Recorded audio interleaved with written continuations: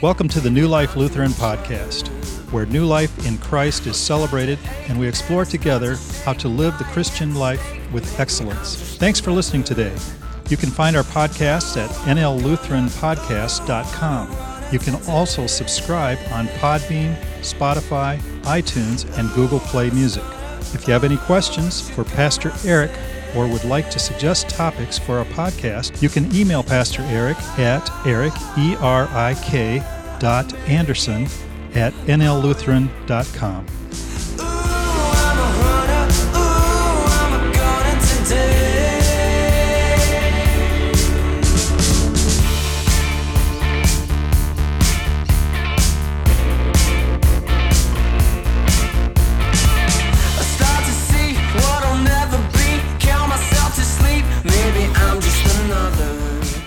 When Silas and Timothy arrived from Macedonia, Paul was occupied with proclaiming the word, testifying to the Jews that the Messiah was Jesus.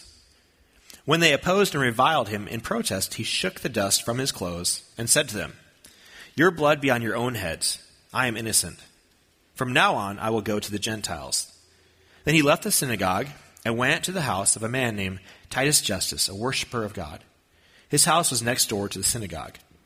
Crispus, the official of the synagogue, became a believer in the Lord, together with all of his household, and many of the Corinthians who heard Paul became believers and were baptized. Well, I don't know what type of family that you grew up in, but I grew up in a sports family. So we played a lot of sports, and we also consumed a lot of sports. If the radio was on, we were listening to our local sports teams or the high school teams. If the TV was on, it was on sports. And if we were traveling somewhere, we were going to a live sporting event. Maybe it was our sporting event, or maybe we were going to see the Twins or Vikings or something like that. I mean, that was the type of family that I grew up in. And during the winter, that was my dad's time. So my dad loved football, and so that meant that we all loved football during that season. And so we would come home from church, we would run downstairs, that's where our TV was. And during that time, we just had antennas, so my dad would try to move the antenna around until we could finally kind of see what was going on with the game. And then we watched the Vikings game. For the next 3 hours, we yelled and cheered and harassed the referees as if they could hear us. I mean, it was a great time. Then after that, we would get together, we'd get some people from the church, and we'd go and we'd play touch football. It was just a great day of football all throughout the winter. Well, during the summer, that was my mom's time. She loved baseball, and she loved the Twins. And she had this junky old AM/FM battery-powered radio that she took everywhere she went. And so if she was inside the house cleaning, it was next to her, and she was listening to the Twins game. If she was outside weeding the garden, she had her radio with her, and she was listening to the Twins game. If we were in the car going to the post office, we were listening to the Twins game. Every out, every inning, I think she heard every call for years and years and years and years, and by default, I did too every time I was with her. Now, between football season and between baseball season, there's basketball season. Well, I grew up in Minnesota, and the Minneapolis Lakers were long gone by the time I was born, and all their championships with them. And we got the Timberwolves when I was in elementary school. Now, my brothers were big basketball stars, and so by default, I began to like basketball. And when the Timberwolves came, we were very excited, and so I became a Timberwolves fan. But here's what's so interesting about that. See, my family never told me that I had to be a fan of these teams. They didn't say, if you're not a fan of the Twins, the Vikings, and the Timberwolves, we're going to disown you. They simply just love those teams, and by default, I love them too. The other thing that they didn't do is they didn't sit down and say, these are all the stats, and these are why you should like these teams, because in the end, there's really not a lot of stats to tell me that I should like the Vikings or the Timberwolves. Maybe the Twins, that's really my best bet. But in general, we don't have a trophy case full of trophies to say, I should be a Minnesota sports fan. It was just that my family loved them, and so I began to love them too. You see, as family members, we have a significant influence over each other. Even people who are like family to us, we have a lot of influence over them. Well, as we read through the Bible, we see that many times we are referred to as a body of Christ or family of Christ. That means that we are brothers and sisters connected through a central truth that Christ died on the cross for our sins and that he rose from the dead to prove that he was who he said he was.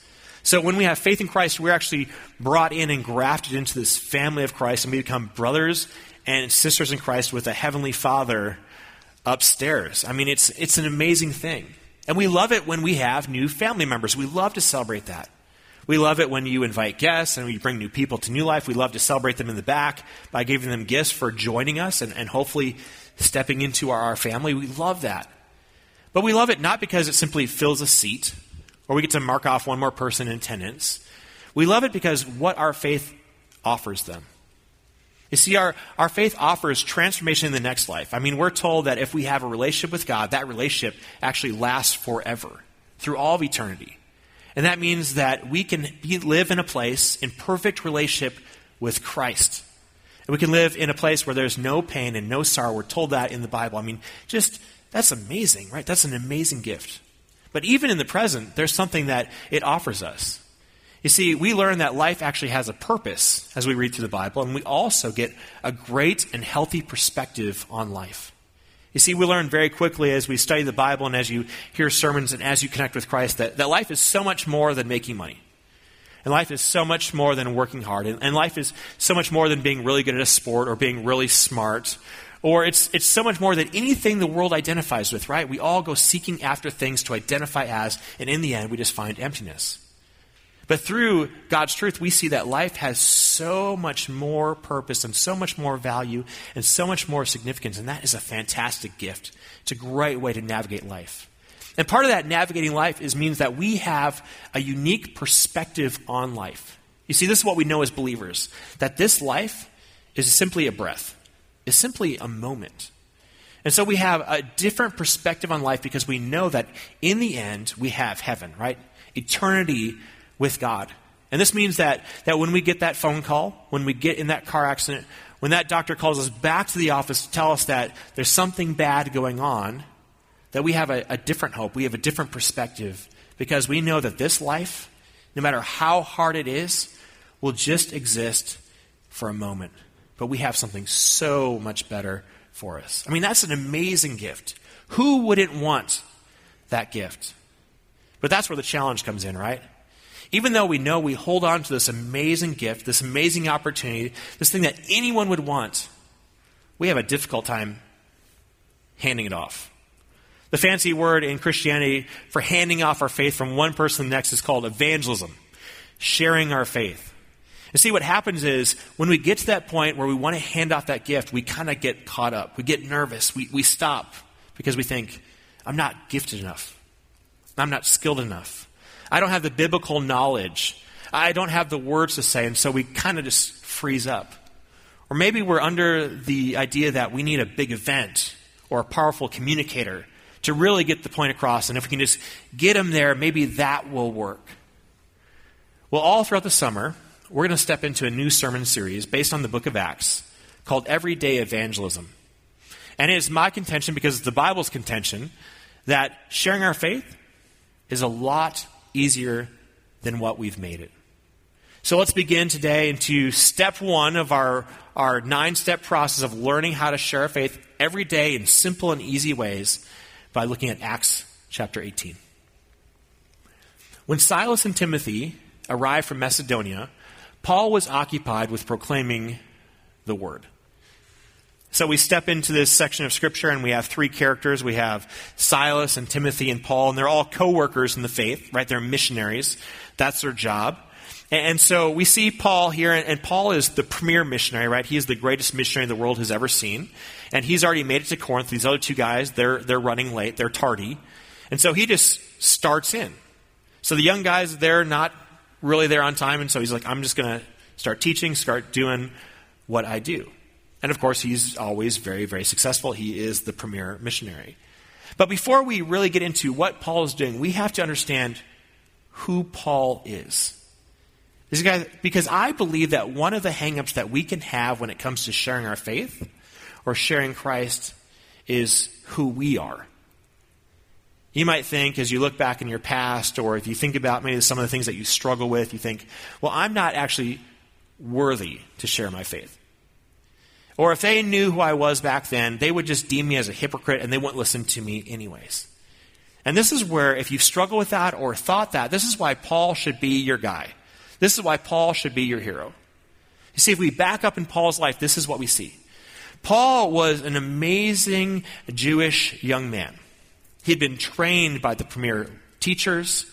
He had been brought up. He was going to be a Pharisee of Pharisees. He was young, he was smart, and he was wise, and he was going to carry the mantle of the faith. He was very zealous for the faith.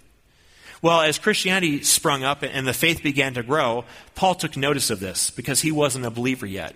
And he looked at all these people and he looked at all these teachings and he deemed it as a cult. It was a big lie in his mind.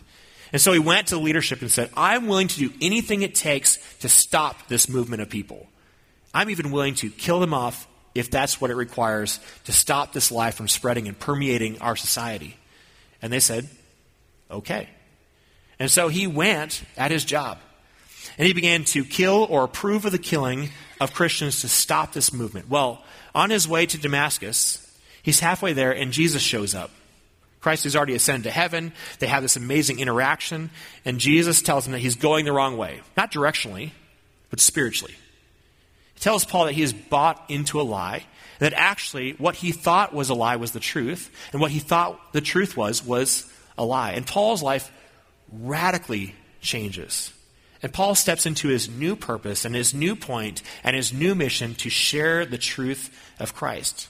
And so as he goes and does this, and as he trains people in the faith, this means that he's running into people who he has killed off their family members. Paul was a murderer, right? Paul killed Christians. This means as he taught people, as he engaged with people, that he very likely had killed off their son, or their daughter, or their spouse, or their grandparents. But despite that background, despite who Paul was, he became the greatest missionary the world has ever seen. So if you've ever felt like your past, the things you did, the things you've struggled with, are too large, or they hold you down that you can't share your faith, look at Paul. Paul was a murderer who became the greatest missionary the world has ever seen. He did not let his past define him. So let's step into Paul's story and see what he does next. So we find Paul testifying to the Jews that the Messiah was Jesus. You see, Paul had a very specific strategy that he lived out. He would go from synagogue to synagogue. Now, when you think about a synagogue, this is what this is. They had a big temple, a big place of worship where they did their sacrifices and things of that nature. And then they had these little community hubs called synagogues where they would pray and they would teach. Think about little community churches all around. So Paul, what he would do is he would go to these synagogues, he would get invited to teach, and then he would read the scripture, and then he would connect the Old Testament or the Jewish Bible to Jesus because it all connects with Jesus. And so he'd sit there and he'd explain to people how Jesus fulfilled all of these prophecies and how Jesus fulfilled everything that was going on in the Old Testament. And he would try to convince them of this truth so they could believe as well. Well, as he did this in Corinth, some people got really worked up, and this is what we see. When they opposed and reviled him in protest, he shook the dust from his clothes and said to them, "Your blood be on your own heads. I am innocent. From now on, I will go to the Gentiles." So Paul does his work. He's trying to convince people, and people start getting upset. Because when you challenge people's beliefs, they will get upset, right? And so they're getting all worked up. And so finally, Paul's had enough, and this is what he does, which is kind of strange in our modern context. But he dusts off his clothes, and he leaves. Now, we don't really get this, and we wouldn't do this, but in that day, they understood what this meant immediately. Because if you were a good Jewish person, if you traveled through a Gentile town, right, a non-Jewish town, you actually would leave the town and then you would dust off your clothes. You would get all the dirt that you might have picked up along the way, and you wanted to leave it behind. And the reason that you did this is because you viewed everything that the Gentile city represented as being disconnected from God, including even the dust that you picked up along the way. And so you would shake the dust off your clothes to signify that you're leaving everything that's not about God in the past. So when Paul does this, it communicates powerfully to these people that what he's saying is, you and everything you're standing for and everything you're doing is counter to what God has for you. And so he knocks off the dust and he says these strong words and then he leaves. Well, not everyone is completely opposed to what Paul has to say. In fact, he interacts with some other people, and this is what it says. Then he left the synagogue and went to the house of a man named Titus Justus, a worshiper of God. His house was next door to the synagogue. So Paul's walking out. This guy invites him into his home. Conveniently, it's right next to the synagogue, so he's probably there listening on the outside. And what's so interesting about this guy is he was a Gentile. And we know this because of this phrase, a worshiper of God. And so in this context, what it's saying is, this guy believed in God, but he hadn't been circumcised yet. Right? So he hadn't taken the full step into Judaism. It would be like a Christian who hadn't been baptized, right? You believe, but you haven't taken that full step into your faith. And so Paul connects with this guy. He invites him into his home, and they're having this dialogue about what Paul was talking about. And as they're doing it, this guy knocks on the door. And this is who it is. Crispus, the official of the synagogue, became a believer in the Lord together with all of his family. And many of the Corinthians who heard Paul became believers and were baptized. So this guy shows up, and this is so significant because it's Crispus. And the reason this is significant is because he was the ruler of the synagogue. And this was a position that you had to be a good Jewish person to get. And you had to work your way up the ranks. This guy was the leader of the synagogue, which means that he was the one who decided who was teaching in the synagogue. He was the one who ordered the service. I mean, he was a man of high standing. And here he is. He wants to talk to Paul. The same Paul who just got his whole synagogue in an uproar. This guy's like, I got to see what this guy's about. I got to have a deeper conversation.